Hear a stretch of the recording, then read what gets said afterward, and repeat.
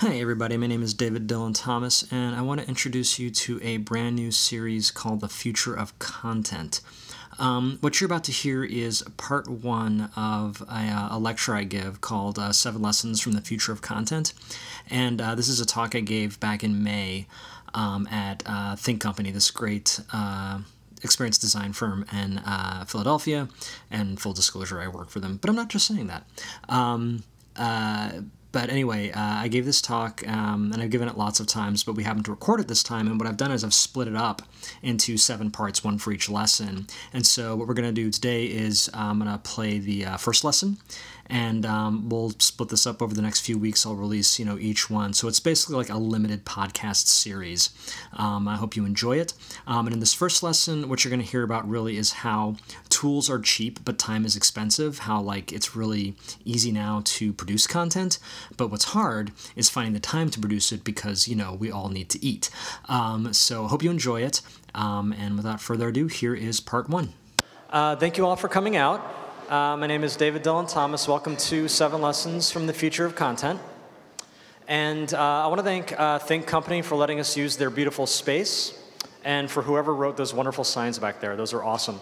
And for providing all this wonderful food.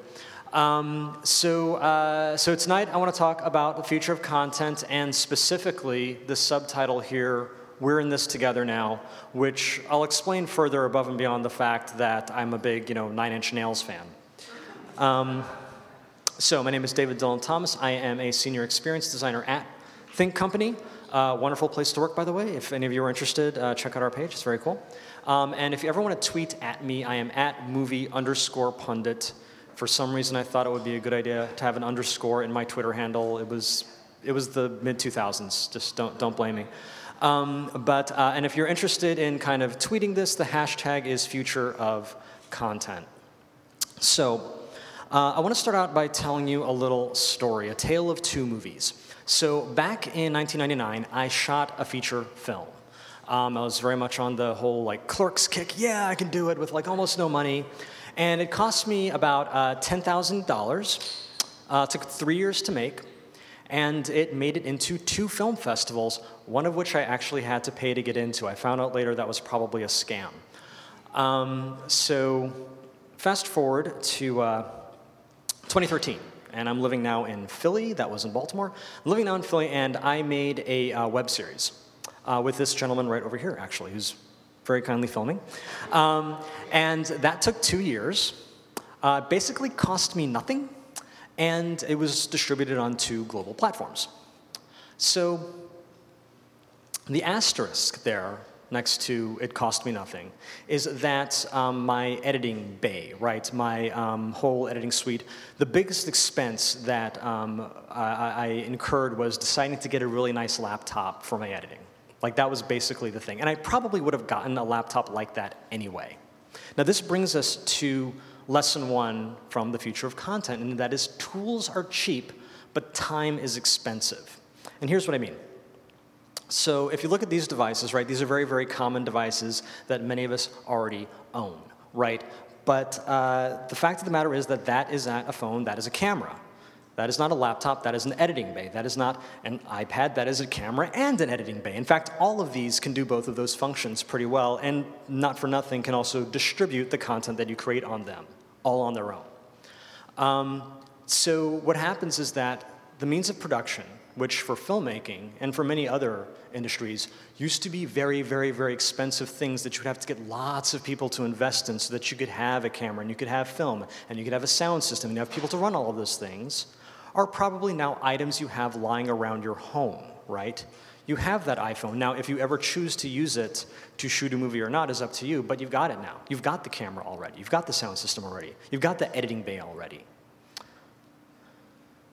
And this isn't just for amateur filmmakers, right? This isn't just for people who decide, oh, you know what, I want to make a movie this weekend. No, serious companies, corporations, are using this technology in just that way. So this is Telemundo. And they decided one day, you know what, we're going to do one of our international news broadcasts, and we're only going to do it on mobile. We're going to shoot it on mobile, we're going to cut it on mobile, and we're going to distribute it on mobile. And it was a success. And this wasn't just something they did in their studio. No, this was something that was 6 different countries they were filming stories in. One of those was actually a live feed from one of those countries. And this is a major global network. So you're replacing this extremely expensive van, right, with just stuff that probably every single one of us has in our pockets. But let's say I do want to specialize, right? Let's say I do actually want to buy a camera and not a phone that happens to be a camera. Even that is so much cheaper than it used to be. This is the camera that I used to make that web series. And you know what? It didn't cost nearly as much as the laptop. So even really high quality or really high quality looking cinema is now much more affordable than it used to be. Now here's the thing that they all have in common. I didn't make any money on either of those projects. In fact, I lost a little money on the film. And notice the time frame was also very similar. It took 2 years to make the web series, took 3 years to make the movie. And in both cases, that was because I had a full-time job, right? I couldn't just quit my job and get paid to and live off of making either of those pieces of content. So while the cost of equipment, the cost of production has come way down, the cost of living, right, of rent, of any of those things has not come down at all. And that's the trick, right? We live in this new world where it's way easier for me to produce something except for the fact that I still have to go to work, right? Except for the fact that I don't actually have the time to do the thing. So it takes 3 years to make a movie that I should have been able to shoot in a month. It takes 2 years to do a web series that I probably should have been able to knock out in a couple of months, right? It used to be that you needed money to get into the game. Now you just need money to spend any real time at it. So how do we do that? How do we get to the point where I'm sustainably actually making this content over time? So there you have part 1. In part 2, we're going to talk about how the redistribution of risk changes everything. So crowdsourcing and all of that kind of changes the game for who gets to create content and all the restrictions around content or lack thereof. It's lots of fun. So hopefully I will see you next time for the Future of Content podcast. This is David Dylan Thomas. Thanks.